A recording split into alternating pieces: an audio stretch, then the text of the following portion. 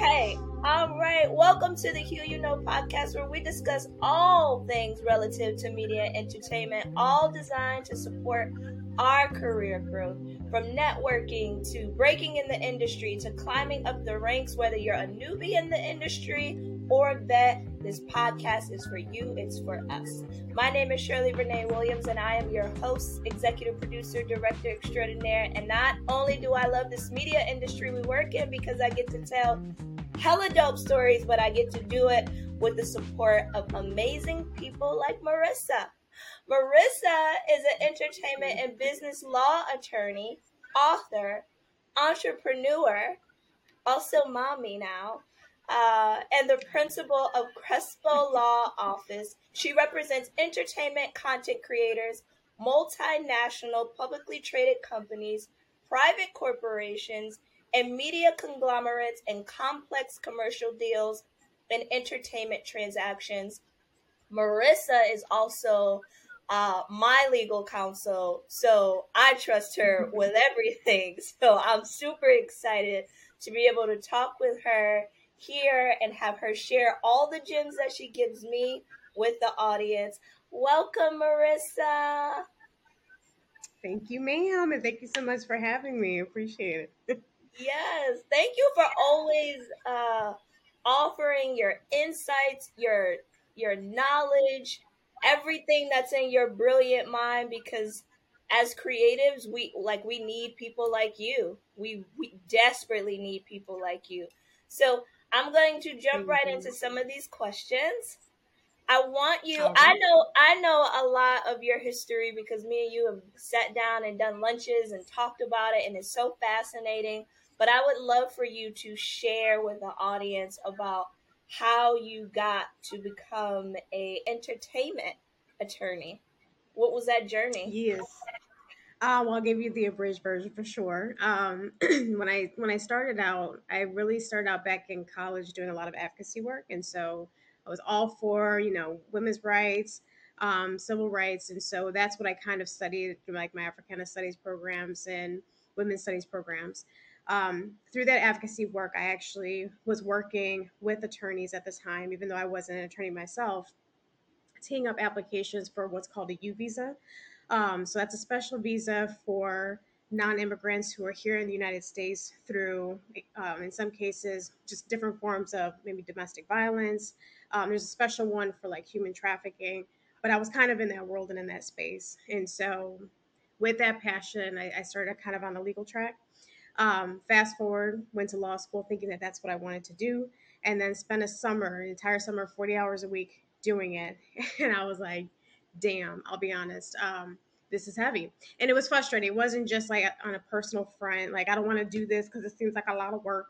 But it was really frustrating because it was such a short sighted system. There were so many like political loopholes, systemic issues that I could see for these non-immigrants, even if they made it here, were able to ultimately get a green card. So for that reason, I felt, for my personal trajectory, I was as well, like what I was interested in. I was also interested in the art space. So I wanted to see how I could marry the two. And the way I did that was actually starting to work in the immigration artist visa space. So I don't know her citizenship status, but let's just say like Rihanna, if she's, from Barbados and has her citizenship there, anytime she's coming into the US, she needed to get a special visa to do so. So I actually started transitioning into that space more. And that's kind of how I fell into entertainment on the transactional side. Fast forwarding again to today, I spent the beginning of my career kind of doing other types of legal work, working as a real estate attorney for a large firm. And after 2.5 years of doing it, I was feeling burnt out. And I felt like before I get typecasted, I think it's time to move on. So I made the big leap and investment in myself to kind of start my own firm where I was able to still do commercial real estate because that's where I could quickly get my bread and butter while at the same time marketing myself as an entertainment attorney, building that clientele base and that trust factor that leads me to the space that I'm in today. Wow, that's amazing. What are some, can you share some of the clients that you've worked with or any of like the kind of deals that you've broken, like the deals maybe you've been behind that we may be aware of? Yes, I can, to the extent where I can. So I could say, when I first started, my first client was actually a talent agency slash talent management firm, that is run by a minority woman. And so I was really honored that she actually trusted me. And really, she was my first client, starting my firm and helping her to become SAG AFTRA franchise. So if you look up as far as talent agencies, reputable ones are usually SAG AFTRA franchise because they generally will work with union talent. That in itself was a process to really get her, SAG AFTRA franchise. In addition, get her certain services that agents and managers have access to, like breakdown services, and really a lot of the hurdles that she dealt with as a woman of color. She was like one of the prime examples of why I got into the entertainment space on the business side and kind of fusing together that advocacy that I have taken from another part of the legal industry, which is the fact that I feel like in entertainment, we are the content creators day in and day out, hands down. We keep America running. And yet, when it comes to ownership, IP ownership in particular, we're so quick to give that up, whether we realize it or not. We aren't getting paid respectfully for it to the extent that we should, and staying attached, to the full revenue stream, or streams that are available with that IP. And so that's kind of where I focus my efforts in. So a lot of the clientele that I do have, majority of them are actually women of color who are entrepreneurs. But as far as like the bigger companies that I've done work for, I've done work for Sesame Street, for Disney, for A&E, Vice. So a lot of the major networks. That way, I had an opportunity to kind of see what is going on the ground floor of like these major companies, what they're willing to move forward with and bend on in certain negotiated standpoints. They could also be taken back to help my people who are maybe on the other side of the table at the end of the day. Let's speak a little bit about IP retention. And I know from I bring you every contract of the things where I'm like, I don't understand this. I need my counsel to look at it.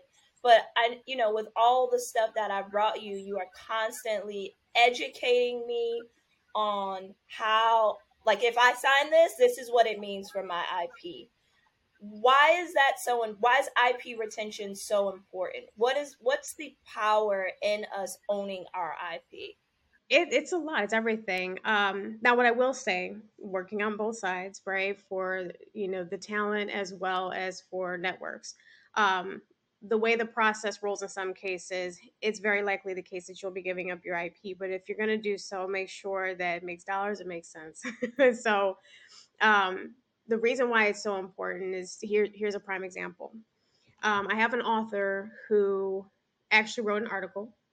The article was presented in Vanity Fair, did well, got the traction, got so much traction and attention that in fact that she ended up getting a publishing deal out of it. And with that publishing deal, she was also able to get access into TV, film networks, where now that article is being optioned for a documentary. So you kind of see how the lifespan of this actually can fold out. So it's not just about the deal that's in front of you, but the potential that that particular IP may have in merchandising. So you want to think about, protecting your IP, meaning trademarks as well as copyrights. Um, that maybe the idea of a character that you have can spin off into an animated series, can spin off into a whole series in and of itself, scripted, or even just doing a documentary on the behind the scenes of how this is all being created. That having that IP gives you that flexibility, and it gives you those bundle of rights that they talk about in the legal sector, that you're able to reproduce the work, you're able to display the work. So when you're entering the licensing deals off of that particular IP, that in itself is the right that you have as the owner of the copyright to do so. And contractually, you may give that right to someone else for a period of time or forever, depending on what's written in the contract. And you also have the right to make derivatives of it, which is all the different ways that you can see it in different mediums. Dope. Now, okay, so for those who don't know, IP stands for intellectual property. Marissa, are there situations where you can, because you just said a lot, it's like it allows you to be able to sell merchandise. You could option it as a doc. Um, are there situations where you can just give away some of the IP, a portion of the IP, and retain? Walk me through a little bit of that. Absolutely, and that's in any industry. So, dealing with entertainment. So again, going back to that example of the author who gets a publishing deal based off of whoever the publishing company is. If it's a Random House, for instance, that's a bigger wheelhouse, so they're going to want their hands in everything. Meaning they have the exclusive right to publish that book, reproduce that book, and maybe in digital format. um, in addition, might want to exploit film and TV rights. But those rights you don't have to give to them. So let's say it's a smaller publishing house that's not their wheelhouse. It's really just truly they're great in publishing children's books, but you're thinking about adapting this into a teenage series, then you might want to find a different agent for that. So with copyright, we talk about this thing, a bundle of rights, some of which I just talked about a couple minutes ago. But really, it's almost like a toothpick, like toothpicks of rights, or like a bundle of them in that sense, because you're constantly splicing and dicing based off of what this particular party has a skill set level in, their reach as far as access to maybe collaborative partners, to get this into different formats, and then making sure that, again, going back to making dollars, making sense, that it all kind of routes back to different revenue streams as well. So in the exchange, let's say I'm talking to a I'm talking to a Hulu. I have a film, and they want to they want to obtain the rights to, or they want the IP, right? Rights IP, is it, or is it the rights to the IP? Rights to the IP. So when we say intellectual property, in that case, most likely we're talking about the copyrights. But the copyrights to what? So it could be a script that you've written, or maybe an article that you've written that they want to adapt into a film or a series. Um, a lot of times people don't come with the full on format of anything, but beyond just like a pitch deck and a sizzle reel and concept. And we can certainly get into that. Usually in those types of deals, you're kind of coming in with less protectable forms of intellectual property. So the most protected form is, let's say, if you had a full blown script or a pilot, in connection with the work that you're trying to present to a Hulu, for instance. If the acquisition team wants to pick it up, they may actually decide at that point, well, basically you're coming to us because you want us to invest dollars and put our name behind this, and then distribute it either on our platform or with our partners like Netflix, etc. That's going to cost you. More likely than not, what that means then is that anything that's developed during that time that you guys are kind of working through an arrangement for development to tee up for production, if they're not going to produce it in house and if they're trying to sell it off to a Netflix, let's say, typically you're probably not going to own the IP unless you're Shonda Rhimes. You got serious leverage at that point. And the reason for that is, again, similar to the music industry, when you had these record labels that were doing these crazy deals, and the masters were owned by the record labels as opposed to the artists. The reason for that is because the mentality is you're coming to us to invest in this project, and to make sure that we can recoup our financial benefit of it and also make a profit, we need to retain the IP to do so. Got it. So basically, it's an exchange. You give me some money so I can make this film, and then I'm gonna hand you over rights to my IP so that you could do what it is that you want to do with it. Now, with that said, where you can get creative, and it really depends on who who the party is on the other side of the table and how they value you, right? What they're willing to do based off of the desire of the project, in addition to your background and your credentials, which you've worked on. There's definitely room for negotiation there, where even if you're giving up the IP, again, you want to stay attached to the project and maybe any spin offs and derivatives of it. How you get attached is something to be negotiated. And as far as being attached, that's not only in terms of credits, so what people see outward facingly in the credits, but also what you can roll to the bank with, right? So how do you get paid, and what happens if it gets distributed outside of the initial distribution deal that's being talked about? Like all of those things are kind of for discussion, even if it's not something that can be pinned down in detail today. You still want to have some clauses in there to be able to negotiate for tomorrow. Okay, got it. Okay, because my next question was gonna be, like you said, if you're a Shonda Rhimes, that's a different type of negotiation. But if you are, someone where you don't really have a name, but you got a super duper dope project, you could be the next Issa. This thing could be the next hit. Hmm. What is your value? What is your, well, we know what everyone should know their value, but on the table, what does the value look like, and what can you negotiate for? Like, what is the compromise, if, because you are such a person that advocates for, trying to retain as much of your IP as possible, what's the fine line? So I feel like this. Check it. Anytime you've got a network or studio that is very adamant in saying, in order for us, or let's say a production company, it's a major production house that would provide production services in connection with your project, but in addition would also help pitch it for ultimate distribution on HBO Max, Netflix, Hulu, wherever. Some will actually come with the mindset and say, in order for us to pitch, we have to own the copyright. That's not true. um, what what could happen is that what IP are you talking about depends on what you came to the table with. If you came with just merely the idea, and when I say idea, like even in pitch decks, if it's just a pitch deck with kind of a general concept, but not really a fleshing out, if it's scripted of characters and the pilot episode and a couple of episodes, if it's a little bit more bare bones of like literally I can have a conversation with you to say this is the idea that I'm thinking of for a documentary. Anybody could do that. That's not really as protectable. So if that's what you're coming to the table with, and maybe some footage, proof of concept that you finance yourself to show them this is the type of project that we want to do that drew their interest. Um, they may actually more likely than not say we don't even want that. Like you can keep that. However, if we're using some of that for purposes of a new deck that we're creating and footage we want to incorporate into a new reel that we're going to put our hands on for quality purposes to then take out to market, whatever that new thing is during the term of the engagement, the agreement that you have, and that agreement most likely would be something called a shopping agreement.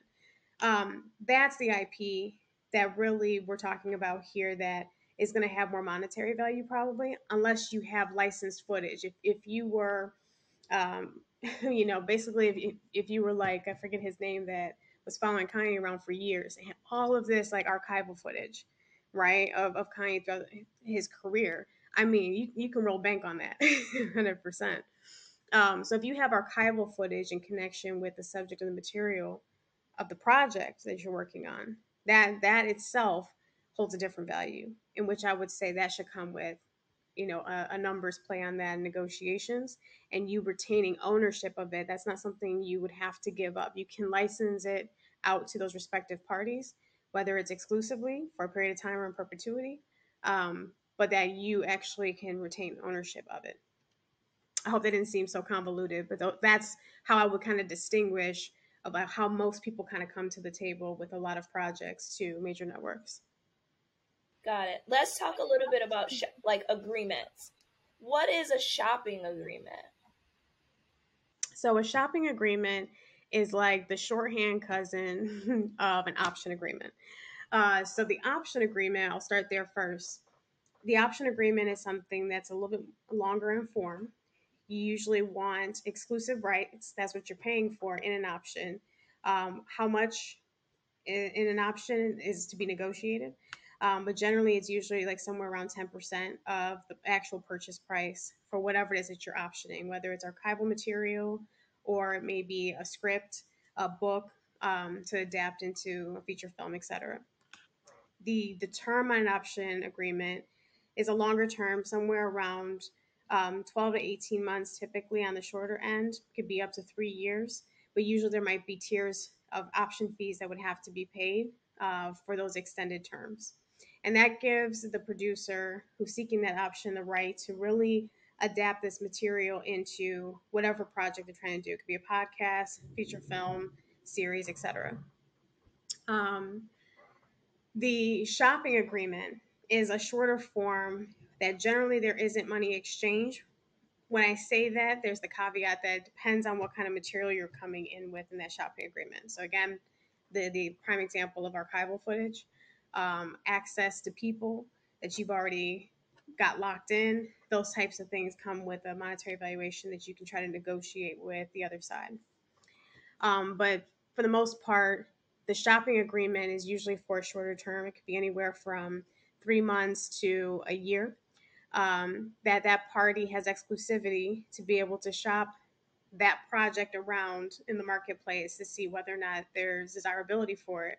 And if so, then possibly working out a deal with that. And we call them buyers, but basically with the distributor, a third party production company, whomever.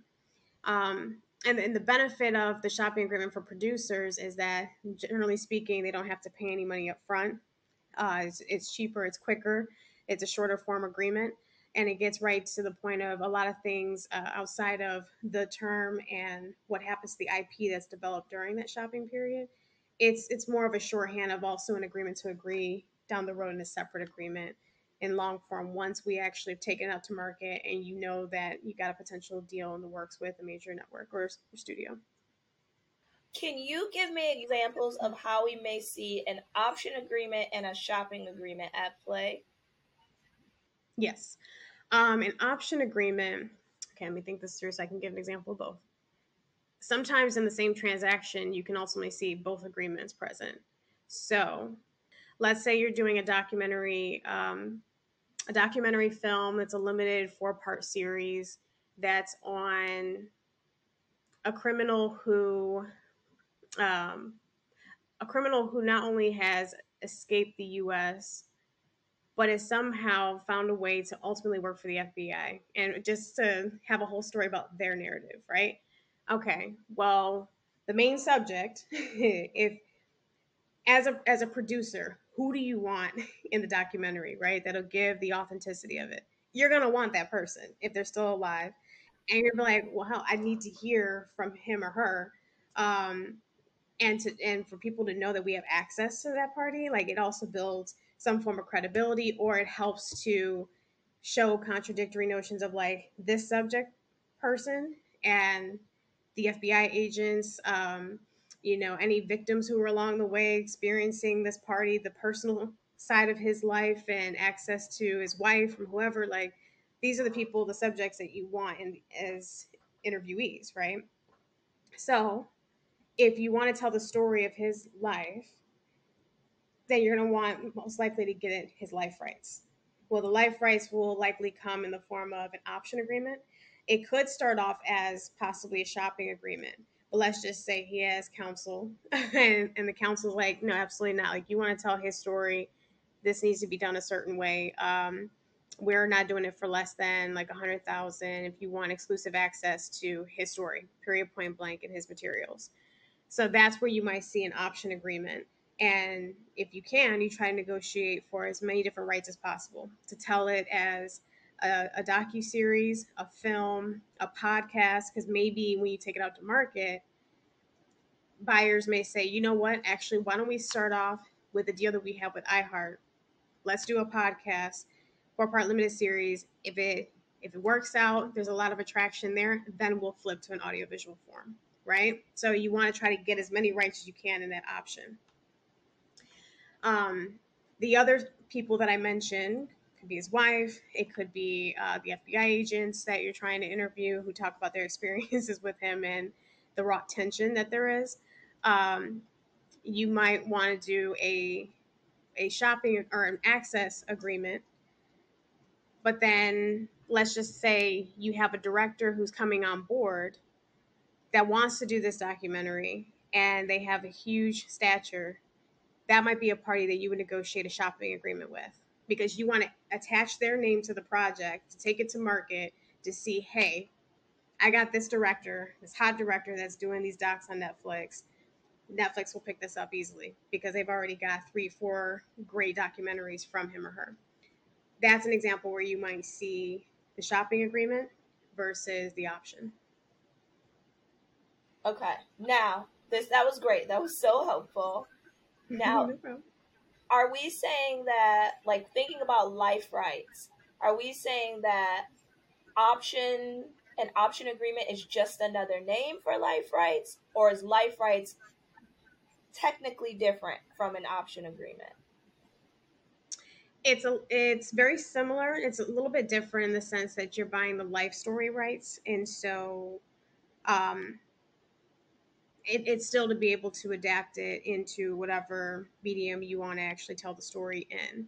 Whereas option agreement is kind of like, here's the general option. If there's a book, if you're actually taking material and leaning on a book, leaning on an article, leaning on, this person actually telling their life experiences to you, that's an option that you're going to be seeking, generally speaking. Life story rights is a form of the general option. And when do you need to get life rights? Like, in what type of situation should someone obtain somebody else's life rights? Yes, this is a great question because a lot of times this comes up. Let's say the person has passed. It kind of creates an interesting scenario because depending on the state that they actually passed in, um, each state has their own basically post-mortem rights. Some actually honor, others don't in terms of life rights. Life rights can actually terminate upon the person's death. However, if they contracted it away in their will and they said, I hereby devise all of my rights to my sister, and that sister is appointed as the executor of the estate, even if that respective party passed on, those rights might still be living if they are honored in a state that has post-mortem rights, where you still have to contact the estate to actually get those rights to tell the story. So I remember trying to get the life story rights um, for Vanity went after she had passed. Still had to go through an estate for that, to be able to tell those stories. Um, I remember doing one for a Black Catholic nun in the Midwest, and that one was actually a little bit more complicated because the Catholic Church was involved too. So it made an interesting scenario that they were actually trying to canonize her in a way through the Catholic Church process. It was a point of reverence, but it kind of added a wrinkle in terms of what could be negotiated. So even though the person may have passed on, you still have to ask that legal question, get legal counsel to assess whether or not you in fact need those life rights. In a general scope, whether the person is dead or not, do you need those rights? I err on the side of caution of trying to get those rights unless you're solely utilizing public documents, public information that people know about this party, or let's say it's a book that you're actually leaning on that's talking about this particular party. You may not need to get the life rights of that party, but now you have to get an option from the author of that book. You see the difference. So it can get a little bit more nuanced, but to err on the side of caution, I always say it's always great to seek counsel to really assess that litmus question of like, should I get the life story rights so that way I don't get sued for defamation or for the right of publicity if it's a celebrity or someone that's been thrown into the limelight who you're telling the story of. So it's really to prevent any type of like litigation and being sued for defamation, especially if you are a documentarian. You still want to move by the bounds of integrity. Yep, that was leading me to my next question. I remember maybe a year ago, PGA had did a event around life rights, and my takeaway from it, this was folks who worked in legal, was that you technically don't need to obtain life rights, but it is a good safety thing to have. Would you agree, Yep. disagree? Yes, because here's the deal of it all too. You have to think about, right, you're producing, you're doing this whole thing, you're trying to create the project's made in the can, bam, all right, now we're taking it to market, boom boom boom, who wants this, bam, you got a buyer's like, okay, cool, we want to license it, have it on our platforms. We need you to get E&O insurance. Okay, cool, what's that? Let me figure that out. You Google it. You start calling around trying to figure out companies, and then bam, E&O insurance, they ask the question, do you have the following agreements. And if you're doing a story about someone, when it comes to insurance carriers, basically they want you to pay them for them to tell you what they don't cover. All right, it's the craziest thing. But we're like, yeah, cool, sure, how much? But that's how the business works. So at the end of the day, your E&O carrier may actually really care, even if it seems like up to that point it was not a major issue whether or not to get it, and that could actually bar you or prohibit you from finalizing your deal with a potential buyer because they're hung up on the fact that they don't want to acquire any type of litigation, right? Because at the end of the day, they're the deeper pockets, most likely. So, of course, their name is going to be smattered on that complaint that gets filed, or at least in a cease and desist letter, something of that nature. The other reason why it's important too is really thinking about it from the framework of let's really sit back and think about projects that we've seen, right? Um, Aaliyah's biopic. How was it? I think a lot of people complained about it because they were like, this wasn't that great. The estate didn't even approve it, right? And so, from the network, probably the network's assessment, they were like, all right, we already talked to risk management as far as our insurance carrier for E&O. We're willing to take this risk. We're going to do it, right? But I'm sure there was a lot of blowback off of that. And so you have to think, and I only bring this up not to throw shade, but I say it to give an example of like the optics of what that looks like and then how that could affect your future deals. I have so many questions, and I only have 15 more minutes left with you. So we gotta do. Oh my goodness, sorry. I want to do a part 2 where we can talk about distribution deals. But got you. Okay.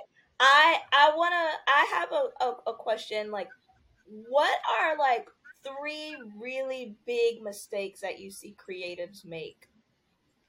Oh, I love this. Okay. Number one, lack of patience. Lack of patience, lack of patience, lack of patience. And I say this because we are in such a popcorn making industry where people just like they see the success and they're like, oh, boom, that happened overnight.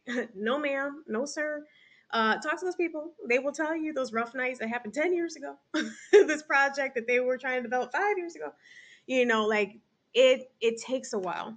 But the patience level of people today is just like not a zilch, non-existent. So I would say the mistake is having that lack of patience and not letting the process, not only the creative process, unfold the way it needs to, but also the business and legal affairs side. It's so important because I've seen people kind of shoot themselves in the foot trying to get the deal done for the sake of like, all right, I got a development deal with so and so. They want to be able to post this on social media and glow, but you actually cut yourself the potential for true negotiation to take place, which honestly, when it starts getting into that land, it can take a while. And I get it because I'm on the side now of trying to do one of my own docuseries projects and flipping to the head of producer. I feel it. I understand the anxiety level when you're like, man, I hear other people are doing ideas like this, like we got to get out there, et cetera, et cetera. Like I totally understand, and I have to catch myself as well. But you can really do a lot more damage than good, both creatively and from a legal perspective of not having that patience. So I think that's like one of the biggest mistakes I see. Um, the second, I wouldn't say it's in any order, but the second one I can think of is not thinking through your game plan with a project. So I know we're in the creative space. Sometimes we don't want to think about the business. We just want to think about the creative and like let that flow, right? But part of that is also, especially as a producer, I feel like you're wearing 2 hats at the same time, right? Actually, many more hats if you're in the independent realm. But the main two are like, hey, I need to produce this project. How do I do this at a cost effective budget and get this done as quickly as possible with the utmost skill, right, and quality? But then you also need to think down the road, okay, where do I want to see this project ultimately? You have to kind of reverse engineer this a little bit, right? Is your ultimate goal, I want to get that everyone wants to get it on Netflix. Let me tell you something. Netflix, they try to take everything everything. Okay. So what does that mean? They want all rights. There's no negotiation, baby. It's tough. It's tough. So if you are someone who is like so tied to your project, you're like, oh, this is my baby. I've been working on this for years, and finally I put some money together, shoestring budget. Here's what I got, right? As a proof of concept, not even a full project. Chances are, if you're going to go to them asking for any money, like there's not going to be a whole lot that can be negotiated. And I would probably say you should probably continue to do that project that's to heart as an independent project and to really get your name out there, run the festival circuit, see what kind of deal you can get there. And the reason why I say that is because if you're not amenable to the negotiation process, and if you are so like staunchly entrenched in, I need to be the one directing, producing, need the writer's credit, etc., you're going to have a tougher time because you're going to lose some of those titles as other parties are going to be coming to the process, whether you want them to or not. If you're asking for these larger companies to be involved, because they're going to go through their trusted production companies, they're going to want to go through and utilize directors that they've been working with because they know how those directors work. They've done deals with them. They can turn them around quicker, and it's less of a negotiation because they know each other, right? So um, I think having a game plan in mind of like, where do I want to see this, and how, like, what are my absolute, like, I need to have this in a deal. You need to write that down. Think about it, because that may dictate whether or not do you actually just go ahead and self finance and try to do grant funding. Um, figure out the financing model behind your project to actually get it made and in the can, and then you take it out to market to try to get a license deal. Or if you're really trying to just like get this thing off the ground as quickly as possible, have a project under your belt that you're walking around with just a pitch deck, maybe a pilot, then will likely have to get rewritten by a more established writer. If you're newer, then understand that you're probably not going to own. And then you have to think about money wise what you can do to kind of stretch out longevity of that project, you being on it, the services that you're rendering, and putting your blood, sweat, and tears into.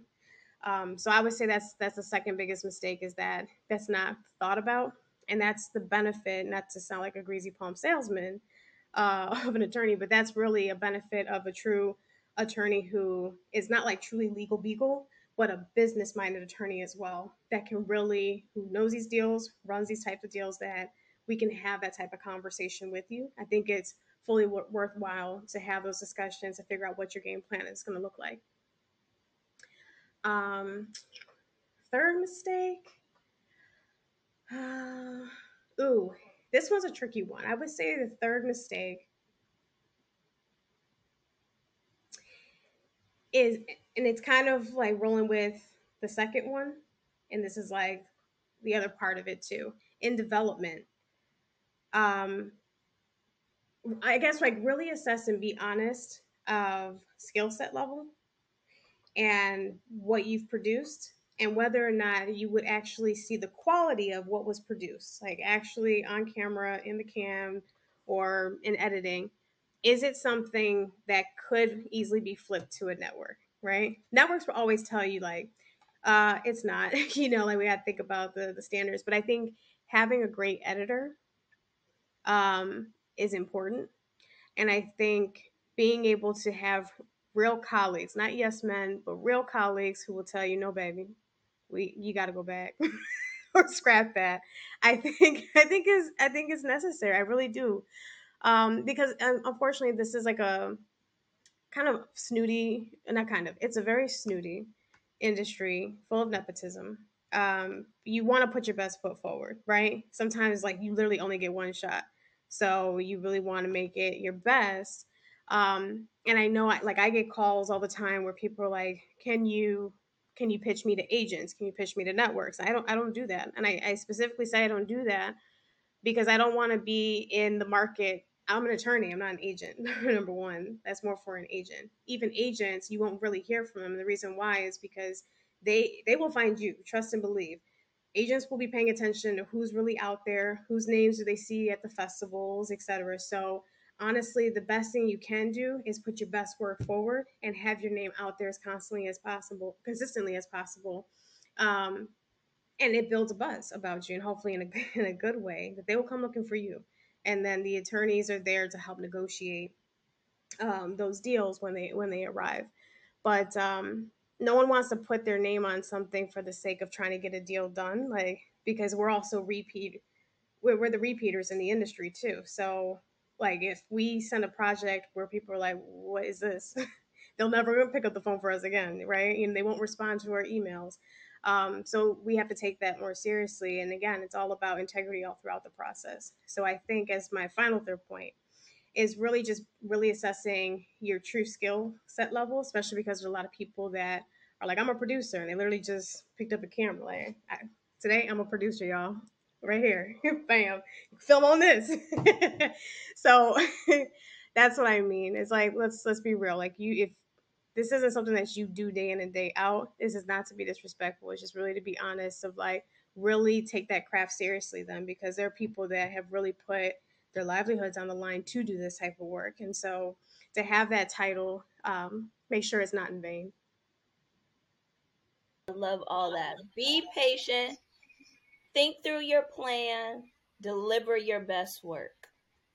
Yeah. Marissa, have you ever seen people sign a contract, a deal that cost a lot that was just like, oh, this wasn't good. This was a bad decision. um, yes. One that I can think of. Um, so this isn't even in like just in like the film TV space, but honestly, I used to do music as well. I used to see these all the time.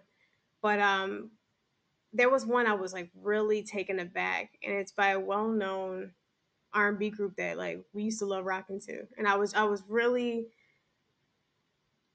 shocked at just, I guess, I understand that the way the industry was also run too, 20 something years ago, it was definitely much more, record label friendly, studio heavy, everything was for the networks and not for artists. So, but even with that in mind, I was quite surprised that these were people that were rep by agents and managers, for the type of deal that I saw. So, what was interesting about it was how I spent a couple of hours explaining the contract, because it came down to like I haven't seen royalties for a song that like we were like, y'all, back in the day. I was shocked. I was honored that I was even getting this call, but then I was like really shocked and saddened by the fact that one of these artists is not going to see the monetary benefit of it. It's too long gone, too far gone at this point. And had to do a couple hours of like reverse engineering of like, this is what the contract said. Here's the other problems that I'm seeing here, and just really a reworking of what I thought would be like the basics, that if you had a team behind you, um, that was astute as well and just diligent and respected what they were supposed to be doing, would have already handled, and it wouldn't even been down the road that it had been at that point. So yes, to answer your question in short, I have. And then to add a number four to your previous question, I think one of the biggest mistakes too is not having the right team. Get your team together. And I, of course, I will advocate for having the right, entertainment council behind you. And what I mean by the right, it's whatever is your fit. Like you should do interviews, and if you can get on their calendar, um, even if it's a consultation, it'd be worth a consultation. It'll really talk to them, hear how they give advice, hear how they assess your matter, and also if you just have that gut check, like you feel comfortable with them too. I think that's worth having. Respectful Entertainment Council that really is in the business of doing this to help counsel you and help advise you and be a part of your team. Don't look at him or her as just kind of like a one-off, or I'll get to them when I have the money to do it. It's worth the investment. It truly is. I do say that, and like finding the right fit, of course. And I say that because a lot of times we will already be thinking down the road further than you may have, to at least ask you those questions up front to prevent you from those costly mistakes down the road too. Oh, I love all this. And like when I think about, let's say you have a project in development and you're trying to put together what, because I'm hearing you say you need a team, you need a great team. Who are some of the people that you need Mm-hmm. on your team? I think about like a solid producer, right? So doing the work and Yes. finding a way to get you a super dope producer. But let's say you're fresh out of school, you don't need a super dope producer. Find someone who's at least smart and likes to read and study so that they can learn and gain insights, or that they'll go out and get Yes. some sort of apprenticeship where they can learn from an already established producer. Where there's a will, there's a way. Would you say that having having some sort of legal counsel on your team is a necessity? It is. I think so. And the type of legal counsel I'm thinking of, and understand who you're talking to, right? So I could be biased in this, right? But if I were in the market looking for counsel, my personal preference is I want to find counsel who does, film, TV deals, podcasting, like they really do it. It's not just like I did one time because I had a friend who needed some help, but like they know and have a business sense of like this is typical in the industry, this is not, right? Um, and you want that person who kind of treats the scope of their representation that way as well, where and again that there's fee structures all attached to that and everything else. But with that said, if you can afford it, if they're amenable to working with you and want to work with you, you want that person to be someone that you can kind of tap every now and again. Don't abuse it, please, because we are, max and tax. So, it is important that you kind of maintain that part of the relationship. But I think having someone that you can really count on to give you legal advice and also business advice, because there's some attorneys that are purely legal people. They're like, don't call me for this type of stuff, you figure that out, you're the producer, you're the director, but there are some like myself who is just as much of a creative in this space as an attorney, and so I will help dance that line, from time to time. I think it is important to have that type of counsel behind you. But even if you can't afford it at that point, at least in teeing up for the contracts, which a lot of people think the contracts happen in the production phase, but it also happens in development. So, what that means, like, what does development mean? At the time that let's say you created the pitch deck yourself, or let's say you didn't, you need a contract with whoever did the pitch deck for you, so they don't start acting like they actually had some material like contributions to your project to be attached and want some type of monetary income. So there's different types of contracts to establish that. Um, if you're a producer and you're talking to another producer, someone who may be more established, has a track record that can help pitch and whatnot, regardless of your relationship, it should be easy to get that on paper. You should get that on paper. And if they start getting like real wieldy about it, you should worry off the strength that this is a heavy paperwork process and business, and so it shouldn't be unexpected and a surprise to anybody.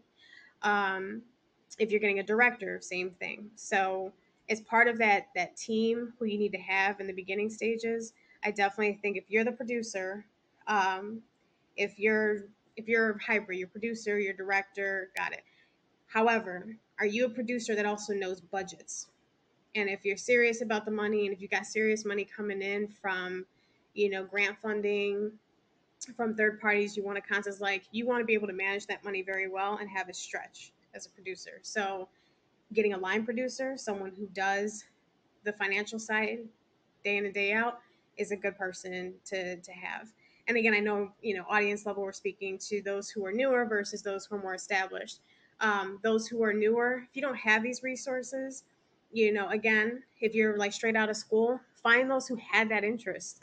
However, like how I even, back to my story initially, I didn't tell the part when I was in law school that my final year, I decided to take an elective at Columbia's film school. And I took a course specifically. I had to petition to get in. It was this whole process, even though I'm giving them my money.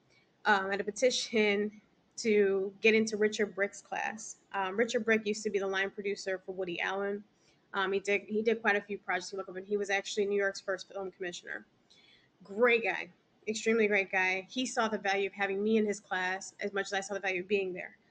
And through that, I was able, as like one of my first entertainment gigs, it was actually working as a line producer on a Russian independent film in Brighton Beach, New York. I had never done that before, but I was someone who wanted to understand the business side, and I thought a line producer was a perfect blend who is on the creative, but also on the business end, working the numbers and crunching the numbers and looking at the contracts. If you have to sign up with SAG-AFTRA as a signatory production company or the DGA, like I was learning all of that kind of on the fly. So, I'm sure there are other people that think like that, even when you're coming out of school, that you can utilize as a resource to help you. So whether they were in film school or they were in business school wanting to get into the entertainment industry. So be open to your network. Like what I actually learned the power of getting everything on paper from you. You know, you are always you are always like, did you get a contract? Did you get a and like engaging with attorneys like Marissa, Marissa, what she does is because she knows a lot of the things that I've done are coming out of pocket or out of a very small development budget. So she gives me things that are standardized. Like she's like, I'm going to build a deal memo template, and this is something that you can duplicate for the rest of your team and just tweak out here. She highlights the language that can be tweaked out. And then there's certain things where, yeah, I can't really be standardized and I have to bring to her, but it's not a situation for some of us who have financial considerations where it's like for every single thing we have to engage legal all the time. You can Right. find you can find ways where, you understand what are the specific and the more bigger things that I need to engage legal around. But another word that Marissa used that is so important is investment. It's an Yes. investment. It's an insurance policy. It's a protection. And if you are serious about your work, if you're serious about what it is that you're creating, it in your mind it then starts to become one of the easiest investments, right? And then it's an exchange. We get to bless each other. I get to bless her business. She gets to bless my projects. I just saw a situation recently. A young lady called me and she said, Shirley, I want to, can you give me some advice? She's like, I've been working about 40 hours a week since January on a project. We just got a Yes. big Sundance grant. We were about to film and the producer ghosted me. I was supposed to get an EP credit. I've pumped my own money into this, and she didn't have anything on paper. And I was like, one says I'm not a lawyer. I don't even know what to tell you. Two, I was like, you can go talk to legal, but I don't know how much people are going to be able to support you. And I didn't want to harp on this is why you need paper. This is why you need paper because she was already Yeah. in a very sensitive and emotional. I mean, she was distraught.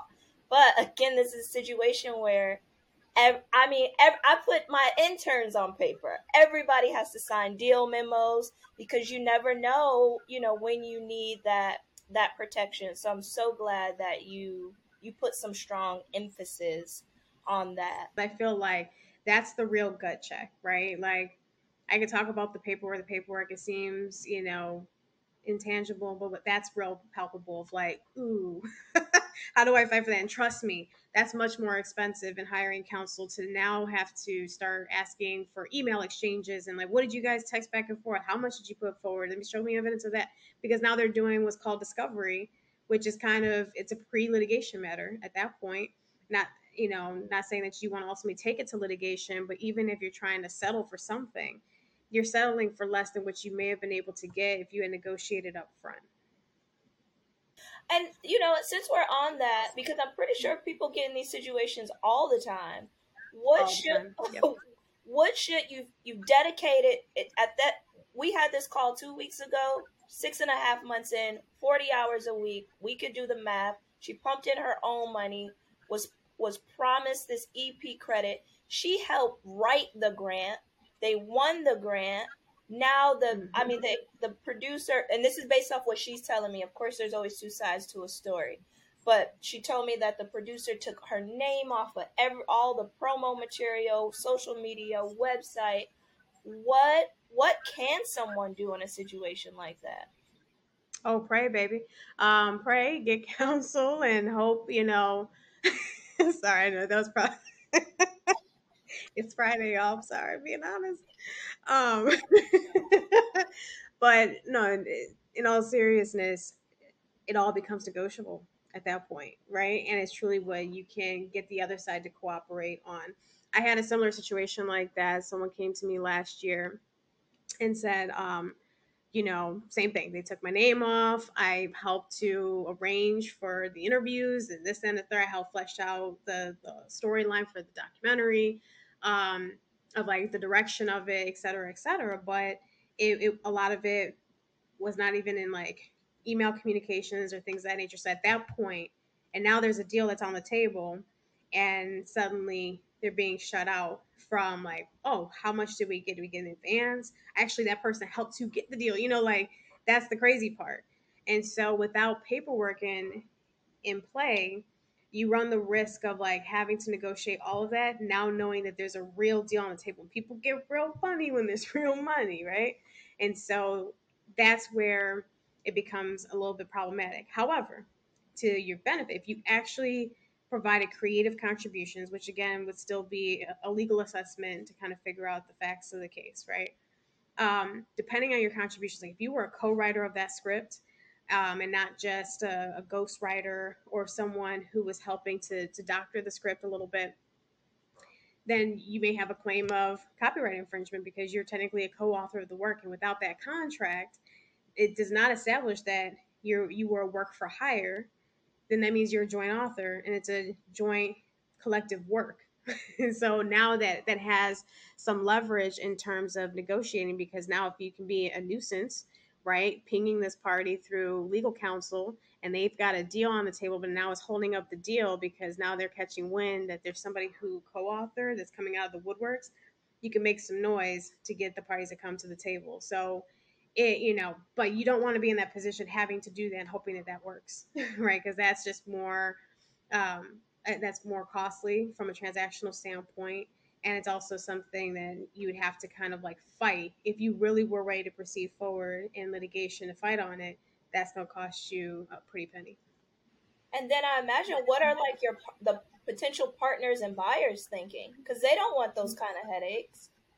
Exactly. And so that's the thing, like there's the whole legal side of all this, and then there's optics, third party optics of like how someone can view your reputation involved on a matter. So like if you wanted to pitch them again, and let's just say it's the same team that also knew that there was this messy situation going on, it could possibly, maybe or not, but it could possibly have an impact where they're like, this party doesn't have their paperwork together. Like, I don't know.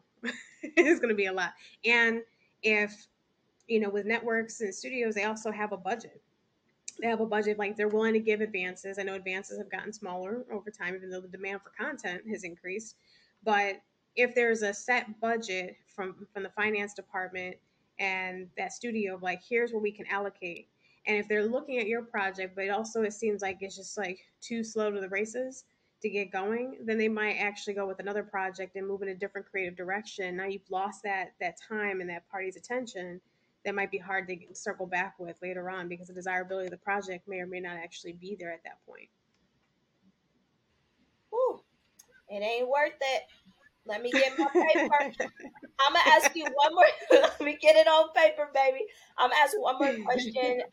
Our writer Dankwa is very passionate about this question, and then Marissa, you have to come back for part 2 because I got so you. Okay. How do you feel about packaged operations like LegalZoom? Should creators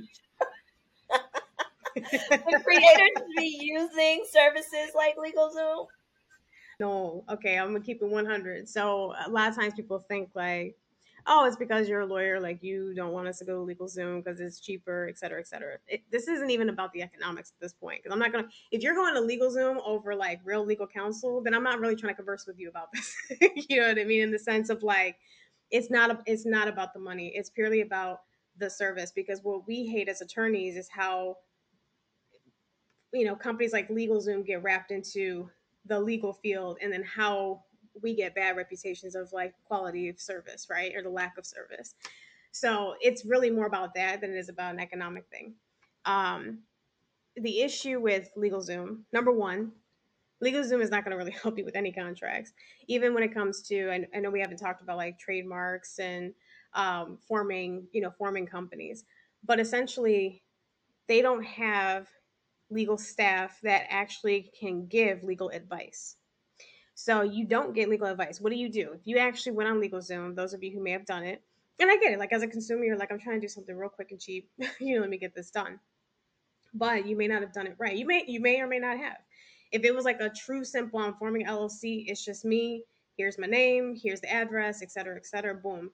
That's pretty straightforward. But there's something called, even with an LLC, an operating agreement. And that's the internal governing document. If you are not the sole owner, or even if you are the sole owner, you still want to have, in some states, they require you to have that document. LegalZoom will charge an extra fee for you to go ahead and get such paperwork. They never ask you any questions, though, about your company, what you're trying to do, what you're in the business of, what are your goals, and what happens to IP. Like all these questions that we as counsel would ask, they're not asking you. They just basically send you a template you probably could have found online yourself. So that's the disservice that they're doing, because they're not tailoring anything to your specific needs. And that's the difference between these types of companies versus actual legal representation. Okay. Well, there you have it, y'all. Marissa's thoughts on LegalZoom. It's the worst where I hear with trademarks. It's the absolute worst. Folks are like, oh my gosh, trademarks are so expensive. I mean, I could just go to LegalZoom and then file the application, or they'll file the application, it'll be done. But then I have people come back and they're like, can you check for me? I haven't heard anything from LegalZoom. And they took the money and they never filed anything, or they filed it completely incorrectly because they didn't understand the nature of the client's usage of that trademark. So even if they successfully filed, it was probably in an area that they don't really operate in. So with trademarks, it's not, carte blanche protection over the name and exclusivity over the name in all arenas. It's only in the classes that you file in. So now you just, spent money there that wasn't worth it. And those are non-refundable filing fees as well, to have to do the process all over again. Child, the ghetto. Y'all, just do it right the first time. Save your coin. Come see Marissa.